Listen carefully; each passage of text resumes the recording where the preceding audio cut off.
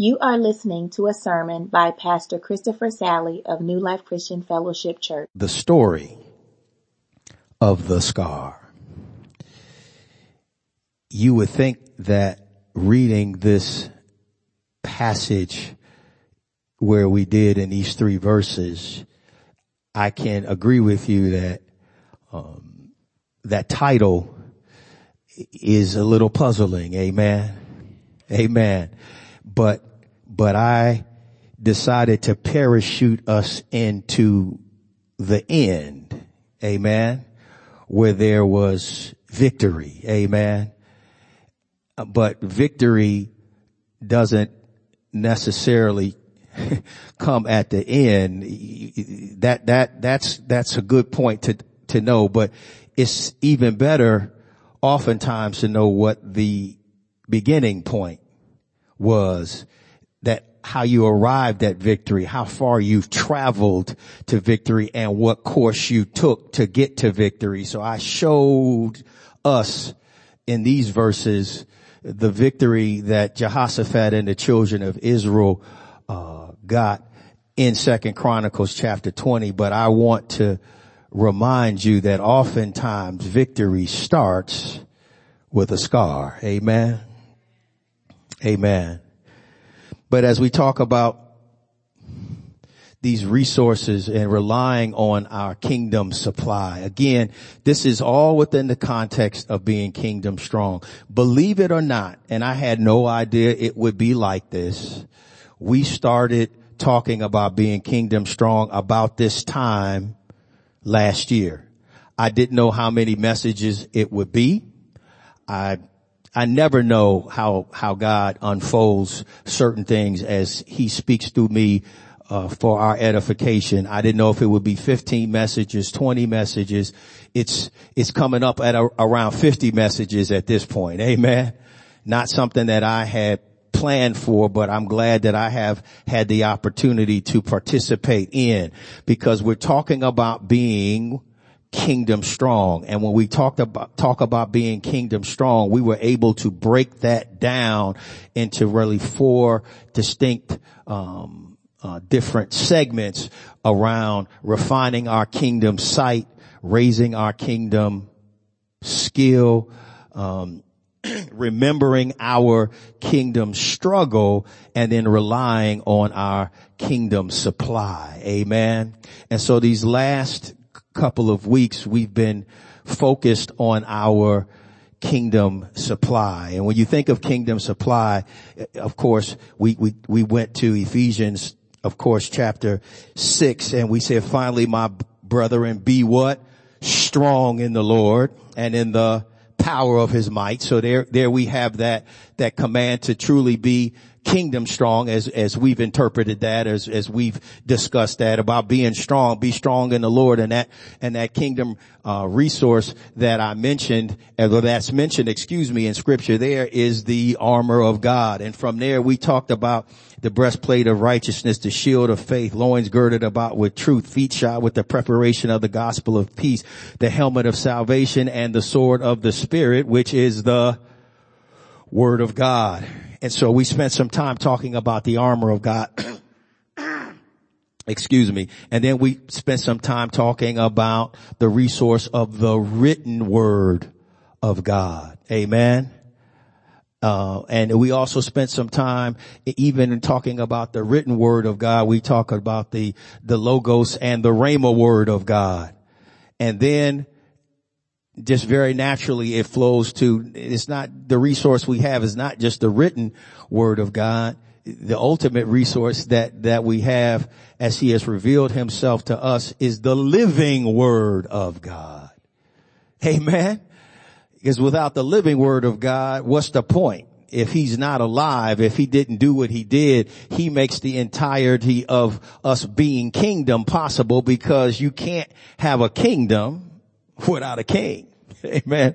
And the king is the living word of God. So we talked about who he is and what he is to you and to me. So the written word of God, the living word of God there. And we'll talk soon about a couple of more elements, but I wanted to give you and me a look at a weapon that's not there in Ephesians chapter 6, but a weapon as it plays itself out in 2 Chronicles chapter 20 that's dynamic, that's important, that is integral to every phase of victory in a battle. And that weapon is warfare praise.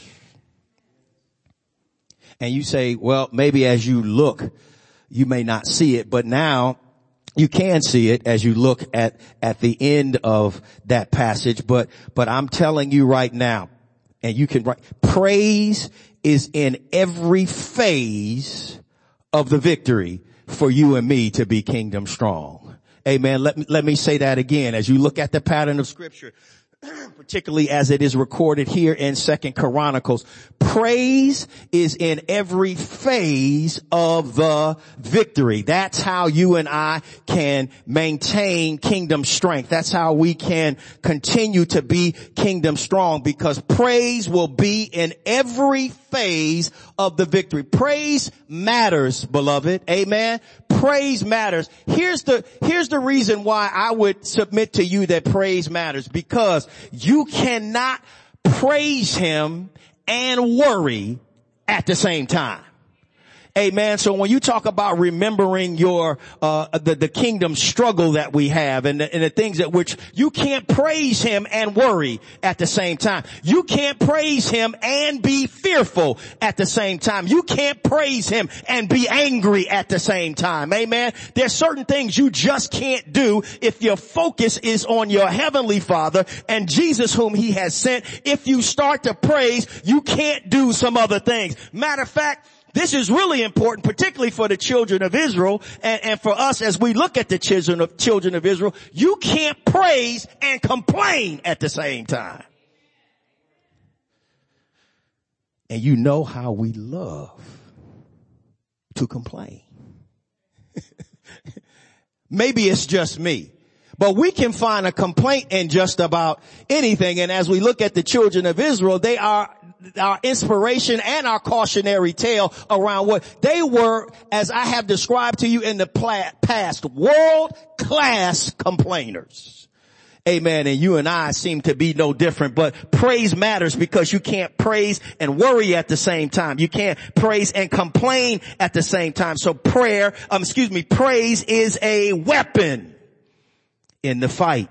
And 2 Chronicles really outlines for us this battle that the children of Israel are facing. And so go back to chapter 1 in your Bible or on your app in 2 Chronicles chapter 20. And again, I showed you, I parachuted us near the end. That's not even the exact end, but I'm going to tell you this. I'll give you the points up front, and then we'll walk it back because you need some context around it. But let me tell you this. Praise will be in the prayer. Praise will be in the prophecy. Praise will be in the predicament, and praise will be in the provision. Amen. Let me just break it down for you so that you know where we're going. As you see this passage, you will notice praise will be in the prayer. Praise will be in the prophecy. Praise will be in the predicament, and praise will be in the provision. He will walk you all the way from the beginning to the end, as John Witherspoon would tell you, from the rooter to the tutor. Praise is there, and it is weaved in every phase of the victory.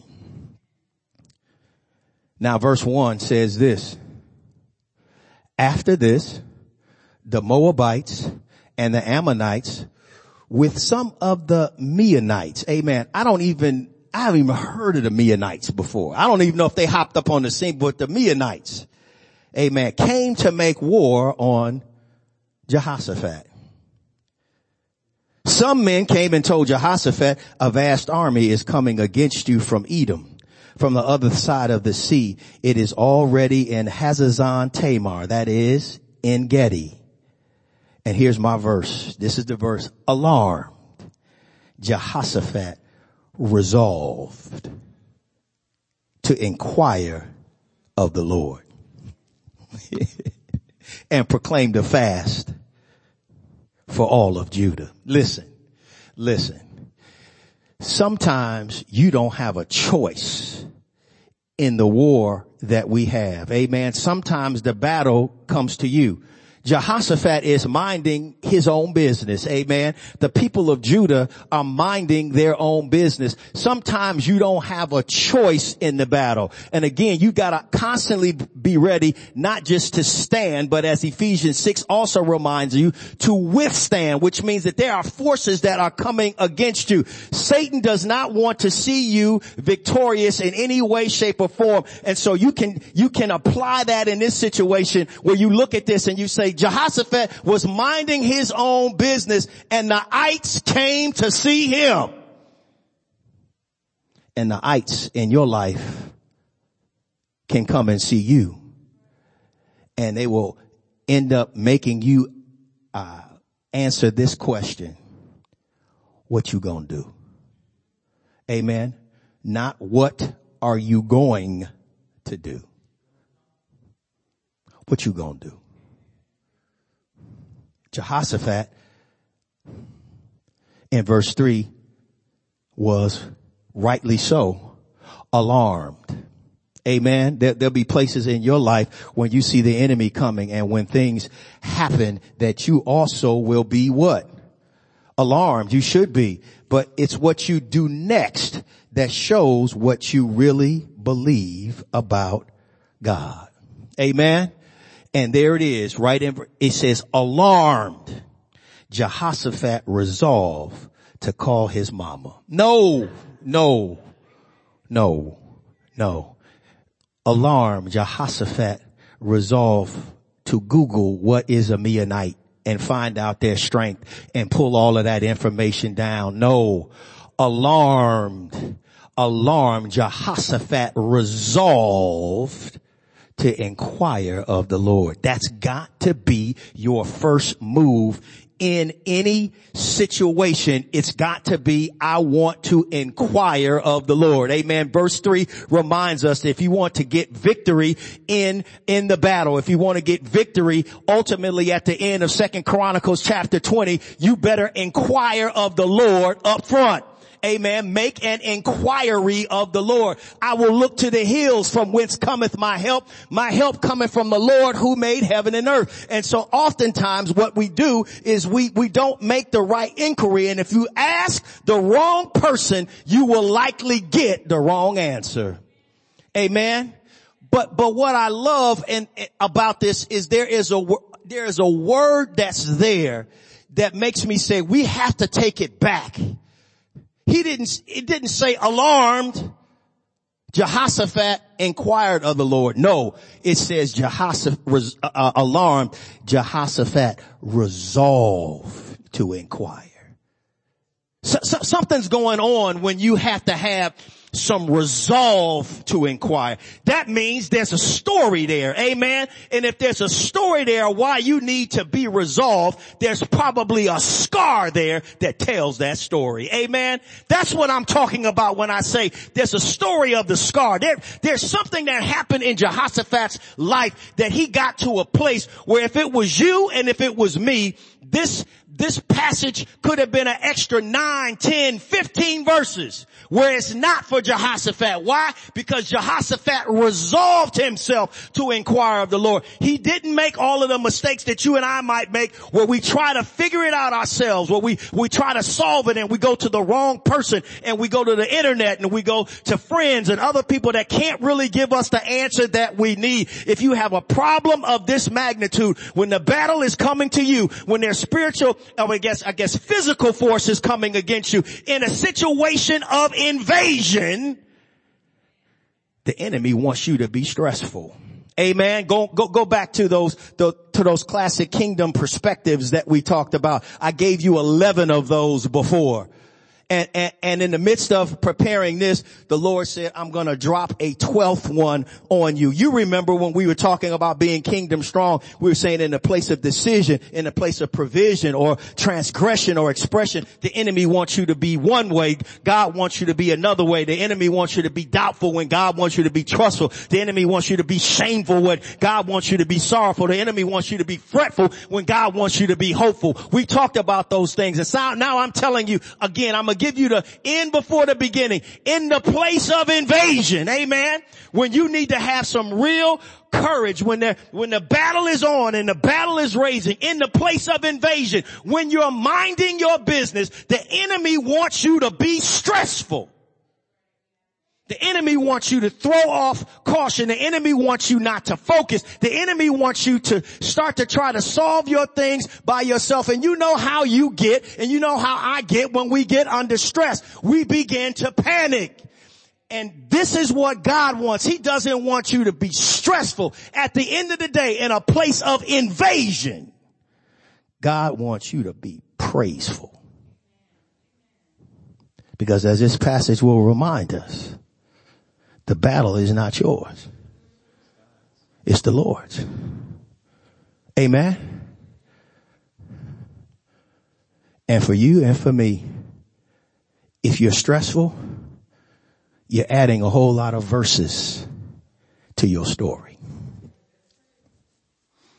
Jehoshaphat was alarmed, and then Jehoshaphat was resolved.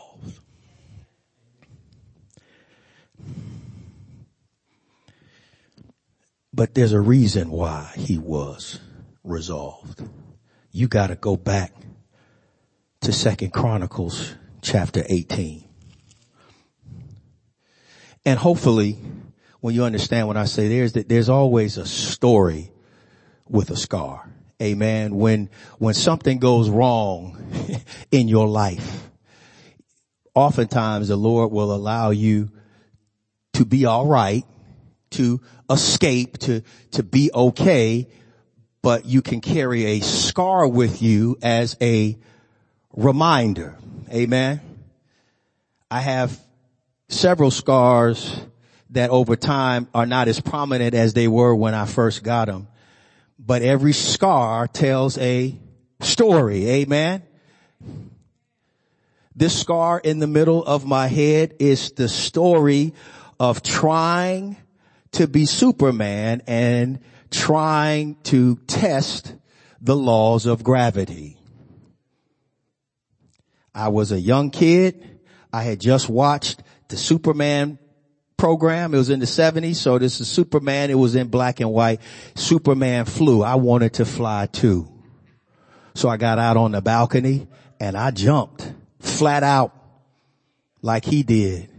And unlike him, I sunk straight to the pavement, and therefore I now have a scar. And now I know and understand before like never, I have resolved myself that I cannot fly like Superman. Amen. So I know about this. This is the scar for that. Amen. There's a story behind that scar. There's a story behind this scar on my cheek right here.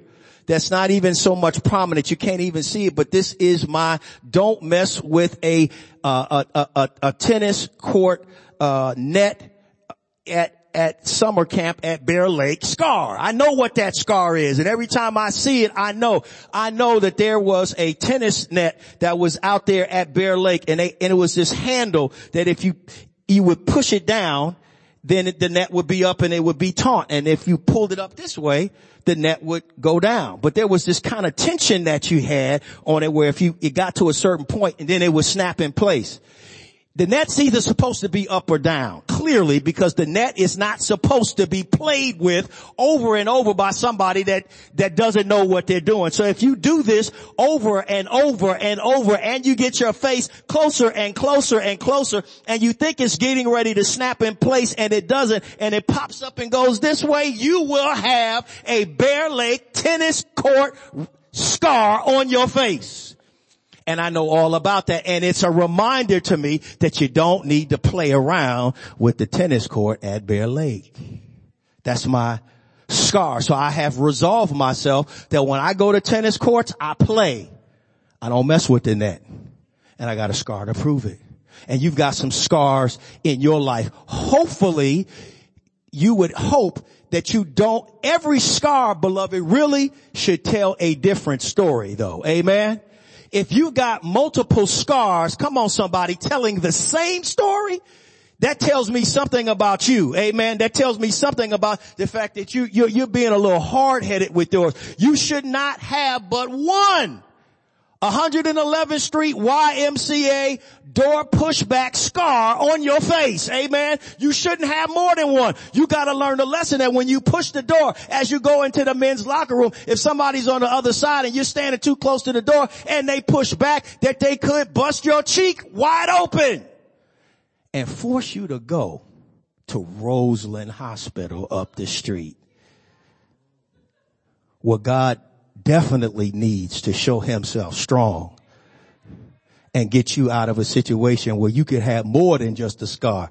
You may have to pay with your life. I spent half my childhood at Roseland Hospital, amen, because of these scars, amen. And so every scar should tell a different story. And so, but you have to, and what should happen is when you have experiences in your life, it should make you resolve to do the right thing. And so that you don't have that same scar. I got all the scars I have on my body. Every last one of them, there's only, that scar tells one story, a very unique story. And I don't have to tell that story again because I moved on from that experience knowing that you don't need to continue to get those kind of scars. But maybe overall I was just a little hard-headed because I kept getting into the same kinds of things, but not the exact same thing. But in 2 Chronicles chapter 18, Jehoshaphat has a story that has a scar. And it's important for you and I to know where he starts so that when you see a sentence, a simple sentence that says alarmed, Jehoshaphat resolved. I want you and I to get to a place. I want us to get to a place where we are resolved that the first thing we do when we are alarmed, the first thing that we do when there's trouble, the first thing that we do when the enemy is menacing us, the first thing we do is to inquire of the Lord. That's the point. That's the takeaway for you. That's the takeaway for me. Let's look at his scar. Let's look at what happened. Now Jehoshaphat had great wealth. I'm in chapter 18 and verse 1. Now Jehoshaphat had great wealth and honor, and he had allied himself with Ahab by marriage. That's a problem if you didn't know. You know who King Ahab is. And if you don't remember who King Ahab is, you might remember who he was married to. He was married to Queen Jezebel. And if you don't know anything about Queen Jezebel, you at least know that her name rings out even now, because the worst thing you can say besides calling a woman a B word is to call her a Jezebel, which is basically the same thing. It's like, you Jezebel, you hussy, you would, if you said that, maybe, so her rep still rings out in terms of the evil that she perpetrated and the things that she did. And you know, she tangled with Elijah many times. But anyway, he allied himself with Ahab by marriage. He's the king of Judah. Ahab's the king of Israel. Some years later, he went down to visit and slaughtered many sheep. And Ahab, king of Israel, asked Jehoshaphat, king of Judah, will you go with me against Ramoth Gilead? Ramoth, the people have urged him to attack Ramoth Gilead. He said, will you go with me? And Jehoshaphat replied, I am as you are, and my people is your people. We will join you in this war. And then Jehoshaphat also said to the king, so it's like, good. And then I think the king walked away, and then Jehoshaphat did the Columbo thing. He said, one more thing. I just want to tell you one more thing. First, seek the counsel of the Lord. Ahab was like, okay, so the king of Israel brought together all the prophets, 400 men, and asked them, shall we go to war against Ramoth Gilead, or shall I refrain? Go, they said, for God will give it into the king's hand. But Jehoshaphat asked, is there not a prophet of the Lord here whom we can inquire of? It's like that little chorus of prophets that you just brought in, the ones that just say, oh, go do it. It's like, something don't smell right on them. Something doesn't seem right with this group. So is there a prophet of the Lord to whom we can inquire? And the king of Israel answered, there is still one man through whom we can inquire of the Lord, but I hate him. I just love the fact that it's just so out there, but I hate him because he never prophesies anything good about me. You know why he doesn't prophesy anything good about you? Because you're never doing anything good. If you're up to no good all the time and you ask the man of God, what are you doing, or what do you think about my activity? The man of God will tell you you're up to no good, and therefore I'm not going to say anything good about it. So if you're a prophet and you're in the school of the prophets, or you're in this group of 400, come on somebody, they just signed off on everything they see. You've seen that before, not with prophets, but you've seen it in government. You've seen it when 45 says something and everybody that's around him, that's in his party, signs off on what he says, regardless of what is right or wrong, whether it's good or bad. That is not the way to roll. And Micaiah was like, no. The king said, I hate him, but everything he says is always bad. It's Micaiah, son of Imlah. The king should not say that. So the king of Israel called one of his officials and said, bring Micaiah, son of Imlah, at once. They dressed up in their royal robes. And it says, now Zedekiah had made iron horns, and he declared, this is what the Lord says, with these two will gore the Arameans till they are destroyed. All the other prophets, this is what they told him before they brought him in the room. All the other prophets were prophesying the same thing. Attack Ramoth Gilead and be victorious, for the Lord will give it into the king's hand. And they look and told him, it says, look, as one man, the other prophets are predicting success for the king. Let your word agree with theirs and speak favorably. But Micaiah said, as surely as the Lord lives, I can tell you only what my God says. I got a conscience and I have accountability, and I got to tell you what God tells me. And when they arrived, the king said, Micaiah, shall we go up against, to war against Ramoth Gilead, or shall I refrain? Attack and be victorious, for they will be given into your hand. He was like, Nah. I know that's not what you mean. How many times must I make you swear to tell me nothing but the truth in the name of the Lord? And then Micaiah said, I saw all Israel scattered on the hills like sheep without a shepherd. And the Lord said, these people have no master. Let each one go home in peace. Don't go. He said, don't go. Go home in peace. It's not going to be successful. He said, didn't I tell you? Didn't I tell you? He never prophesies anything good about me, but only bad. Micaiah said, therefore hear the word of the Lord. I saw the Lord sitting on his throne. And then he pulls back this scene in heaven where he says, listen, the Lord said, who will go and talk to him and entice the Ahab, king of Israel, to attack? And one of the spirits said, a spirit came forward and said, I will go and be a lying spirit in the mouth of all his prophets. Again, remember how we talking about with spiritual warfare, the things that are in the visible realm and things that are in the invisible realm. And see, we get a chance to see a peel back on that. And so the reason those prophets prophesied the way they did, because there was a spirit that enticed them to lie and put a lying spirit in the mouth of all the prophets. You will succeed in enticing them. Go and do it. And that's what happened. Now you hear that. You're Jehoshaphat. Micaiah said, it's not going to end up well for you if you go.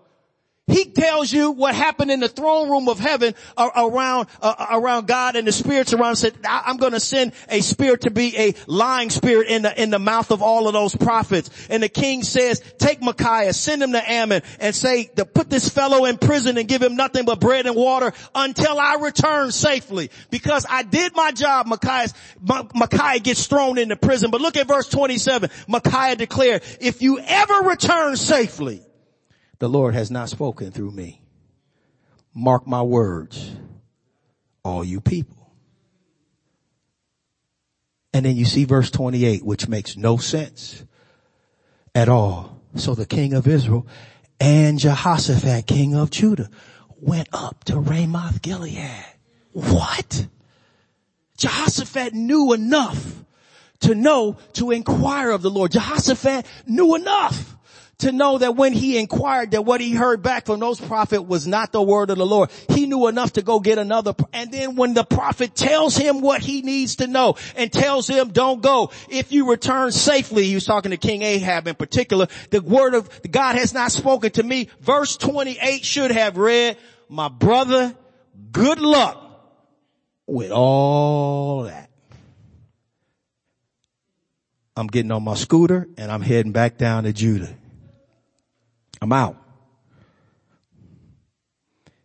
And then when you hear the plan of the king of Israel, when he says to Jehoshaphat, I will enter the battle in disguise, but you wear your royal robes. So the king of Israel disguised. So now you're trying to set me up so that everybody thinks that I'm the king and you're not the king because you're going to hide, but I'm going to be out there. Again, this is just, all of this is wrong, but here's what happened.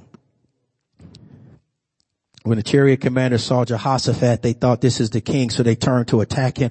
But Jehoshaphat cried out, and the Lord helped him.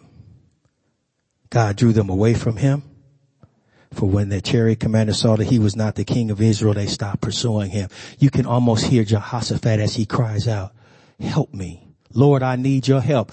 Just can't make it without your help. He cried out to the Lord and the Lord heard him and helped him. Amen.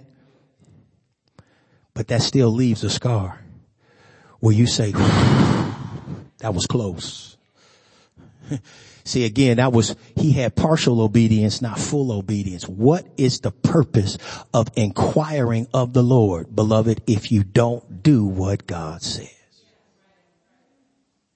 Let me say that again. There is no point in inquiring of the Lord if you don't plan on doing what God says. It's not good enough to start any situation and say, let me ask God. And then when God speaks, as he does in the Experiencing God Bible study, it talks about God speaks through the Holy Spirit by prayer and circumstances, his people and his word to reveal himself, his purposes and his ways. He often speaks in multiple different ways, and he reveals things and then he confirms things. Again, prayer, circumstances, his people and his word to reveal himself, his purposes and his ways. And so if you ask him, he will tell you. Then the question becomes, what are you going to do? Not just what are you going to do when you face a situation. Are you going to inquire of the Lord or not? Then there's a second question that comes. Now when God tells you what he wants, what you going to do again?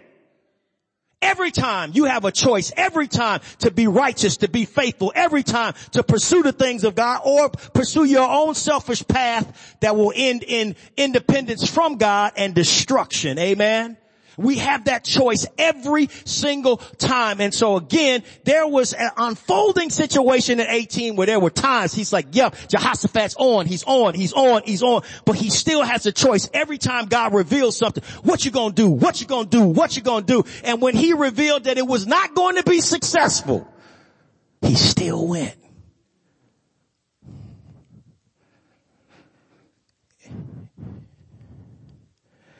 But chapter 19, Jehoshaphat, king of Judah, returned safely to his palace in Jerusalem.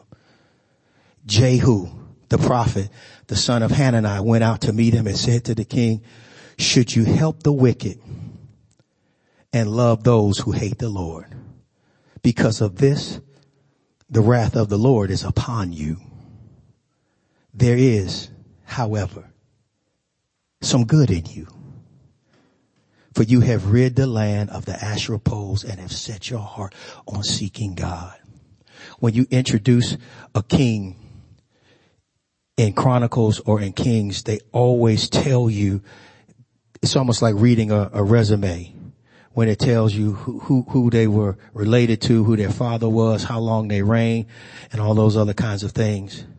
And in verse 3 of chapter 17 of Chronicles, it says the Lord was with Jehoshaphat because in his early years he walked in the ways of his father David, that his father David had followed. David was his father because David was a man after God's own heart. And if they say David is your father, that means that you're a man after God's own heart, that you're going to be a good king, that you're doing the things that God would want you to do. And he's your father spiritually, even though I believe there were 4 generations between David and Jehoshaphat. Never met him. Never knew him. That's his distant relative up the chain. But again, you don't want to be known as, and he followed in the ways of his father before him who was evil, and he didn't cut down the Asherah poles, and he didn't cut down the Baal altars, those kinds of things, but he did good. So again, when you get to 19, here it is. The wrath of God is upon you, but there is good in you, because you've done some things. And so again, at the end of verse 3 and 19 of Chronicles, that same question comes up again. What you gonna do? Because what you do next shows what you really believe about God. Every time. And your experience behind you, amen, come on somebody, the experience behind you should alter the challenge in front of you and how you respond to it, amen. It won't alter the challenge, but it'll alter the response that you make to the challenge. Your experiences in God should make you wise, amen, should make you make better choices, so that the next time I go to the YMCA on 111th Street, and when I open that door to the men's, I'll step back like this, because I've already had an experience that said if you stand too close, you might get hit in the face. And if you don't do that, you're just being hard-headed, and you're just being careless with the experiences God gives you. And so he says to him again, here's where you are. The wrath of God is upon you. But look what happens. Jehoshaphat lived in Jerusalem, and he went out again among the people, and he returned them back to the Lord, the God of their fathers. He appointed judges in the land in each of the fortified cities of Judah. In every case that comes, he talked about setting up the right things. But the beautiful thing is, as that passage unfolds, it tells you how he turned them back to the Lord. He said, my next move is try to clean up my own house. I'm going to stop fooling around with Ahab. I don't need to do that anymore. But I see that there's some work in front of me with my own people, and I'm going to start to pour into them. And literally, I'm going to go out into the hill country. I'm going to go out to the hill country of Ephraim and return everybody back to the Lord. I'm going to appoint judges in the land of each of the fortified cities and tell them to consider carefully what they do. And in Jerusalem, Jehoshaphat appointed some of the Levites, priests, and heads of Israel's families to administer the law of the Lord and to settle disputes. And they lived in Jerusalem. He gave orders. All of these things he set up, and he did it broadly in the kingdom. He went out, the scripture says, into every city to make sure people knew what was happening and how they needed to respond to God through the law of the Lord. Amen? So with that background, that's all the setup for one verse. Some men came and told Jehoshaphat, a vast army is coming against you from Edom on the other side of the sea. Alarmed, Jehoshaphat resolved to inquire of the Lord. And in that resolve, it's not just inquire and ignore, it's inquire and obey.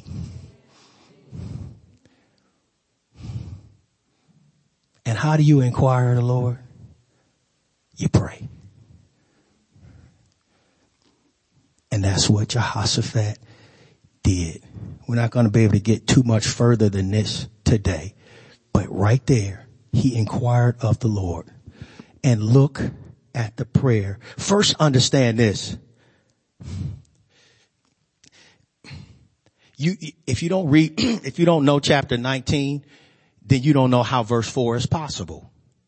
Verse 4 is possible because of the work that Jehoshaphat put in leadership, going around to every town and every city and doing the things that he did in chapter 19, so that in verse 4, when it says, the people of Judah came together to seek help from the Lord. Indeed, they came from every town in Judah to seek him.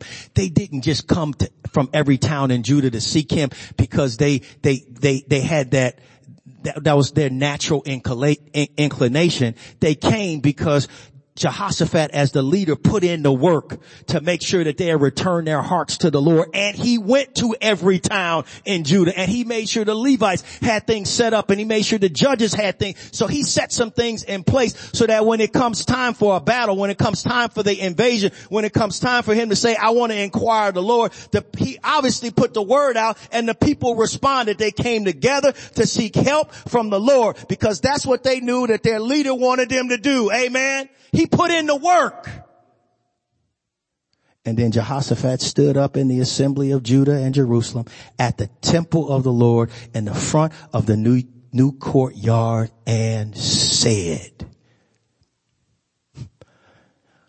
O God, O Lord, God of our fathers, are you not the God who is in heaven? You rule over all the kingdoms of the nations. Power and might are in your hand, and no one can withstand you. Praise is in every phase of victory. And when we talk about inquiring of the Lord, there is praise in the prayer. The patterns that you see in Scripture over and over, and we'll just deal with a couple, and this is where we're going to end. The patterns you see in Scriptures, you do not approach the throne of God. If you understand who you're talking to, you don't approach him without praise. Blessings and glory and honor, they all belong to you. Thank you, Jesus, for saving me. Don't approach even before you start with a petition. Even when Jesus taught his disciples to pray, he said, I'm going to teach you how to pray. The first thing you say is, Our Father, which art in heaven, hallowed be thy name. Holy is thy name. Give him some praise before you start begging. Amen. Before you talk about protection in that prayer, before you talk about the petition around protection or provision, give us this day our daily bread. Before you talk about those kinds of things, he said, listen, the first thing you want to give up when you talk to God and you inquire the Lord, you better be about the business of praise. Our Father, which art in heaven, hallowed be thy name. Thy kingdom come. Thy will be done on earth as it is in heaven. Give us this day our daily bread, and forgive us our trespasses as we forgive those who trespass against us. And so when you see that prayer, and that's the only prayer we'll deal with today, but you see when Jesus taught his disciples to pray, he said, start with praise. Hallowed be thy name. Thy kingdom come, thy will be done on earth as it is in heaven. Oh Lord, it's not just the praise, but your purpose. We want to see your purpose done. Amen. Do you see the power of the order of things? It makes sense. It's like we praise and then we want to talk about your purpose and give us this day our daily bread. Okay, provision. I need some provision from you. And then there's some pardon, and forgive us our trespasses as we forgive those who trespass against us. There's pardon. There's a prayer for people. And lead us not into temptation, but deliver us from evil. Protection. It's there. But it all starts with praise. You have to know who you're talking to. You have to know what he's done. You have to know who he is. And when Jehoshaphat inquired of the Lord, he started with praise, because praise is in every phase of victory in the battle. And when you inquire of the Lord, you start out by saying, O Lord, God of our fathers, are you not the God who is in heaven? You rule over all the kingdoms of the nations. Power and might are in your hand, and no one can withstand you. Oh, our Lord, did you not drive out the inhabitants of this land before your people Israel and give it forever to the descendants of Abraham, your friend? Come on, somebody. They have lived in it and built a sanctuary for your name, saying, if calamity comes upon us, whether the sword of judgment or plague or famine, we will stand in your presence before this temple that bears your name, and we will cry out to you in our distress, and you will hear us and save us. In that prayer, it starts out with praise, who he is and what he's done. But then he relies upon a promise of God in verse 9, when he says, if calamity comes upon us, whether the sword of judgment or presence before this temple that bears your name, we cry out to you in our distress, you will hear us and save us. You cannot pray the promises of God back to him in prayer if you do not know the promises of God. And where are the promises of God? The promises of God are in the Word of God. So apparently Jehoshaphat knew that 2 Chronicles 7 said, if my people who are called by my name will humble themselves and pray and turn from their wicked ways and seek my face, then will I hear from heaven. Then will I forgive sin. Then will I heal their land. See, if we're in distress, we know where we're supposed to go. You think it's a coincidence that they're all gathered at the temple of the Lord in the front of the new courtyard when he starts that prayer? Jehoshaphat knows because he's resolved, because he has learned from the scar of chapter 18. He's reversed course in chapter 19 to do exactly what God wants, so that when the battle comes and the invasion comes, when you're minding your business and the enemy is trying to menace you, he knows what he should do. He's not going to be stressful. He's going to be praiseful. He knows what God wants. He says, I'm going to inquire, and I'm going to start out with the prayer, and in the prayer, I'm going to start off with a praise.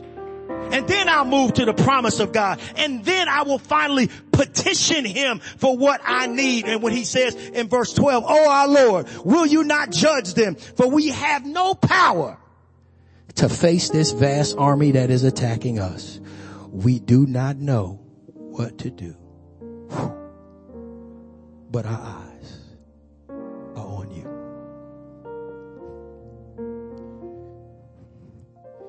If you want to get God's attention, admit to him that you can't do something. Admit to him that he can do it and you can't. That's humility. Lord, I can't do this. This vast army is coming against us, and we don't know what to do. That's why I'm talking to you. We don't know what to do. I'm not going to call my mama. I'm not going to just Google it. I know that my strength, my hope, everything comes from you. And so I'm going to look to the hills from whence cometh my help. And I'm going to say, my eyes are on you. We don't have any strength. You have all the strength. We don't have any power. You have all the power. We don't know what to do, but you do. That's why our eyes are on you. You want to get God's attention? Woo! Pray his word back to him. Praise him. And then when you petition him for what you want, you do it in such a way that there's humility. Jehoshaphat knew that because he was resolved, and he was resolved because he had been scarred and learned a lesson. Don't let a scar that you have not allow you to have a lesson to go along with it. Because if not, you may get another scar in a similar situation, or you may end up with no scar, but you may end up losing your life, losing your place, losing things that you can't get back. Oh, don't you love what Jehu said to him? You messed up. The wrath of God is upon you, but there is some good in you. And he just left it like that. What you gonna do? What you gonna do? Jehoshaphat said, I'm gonna do what I'm supposed to do. I'm gonna prepare the people. I don't know when the battle's coming, but I'm gonna do what I'm supposed to do. Mind my business. Stop fooling around with Ahab, and mind my business, so that I will be resolved to inquire of the Lord. Amen.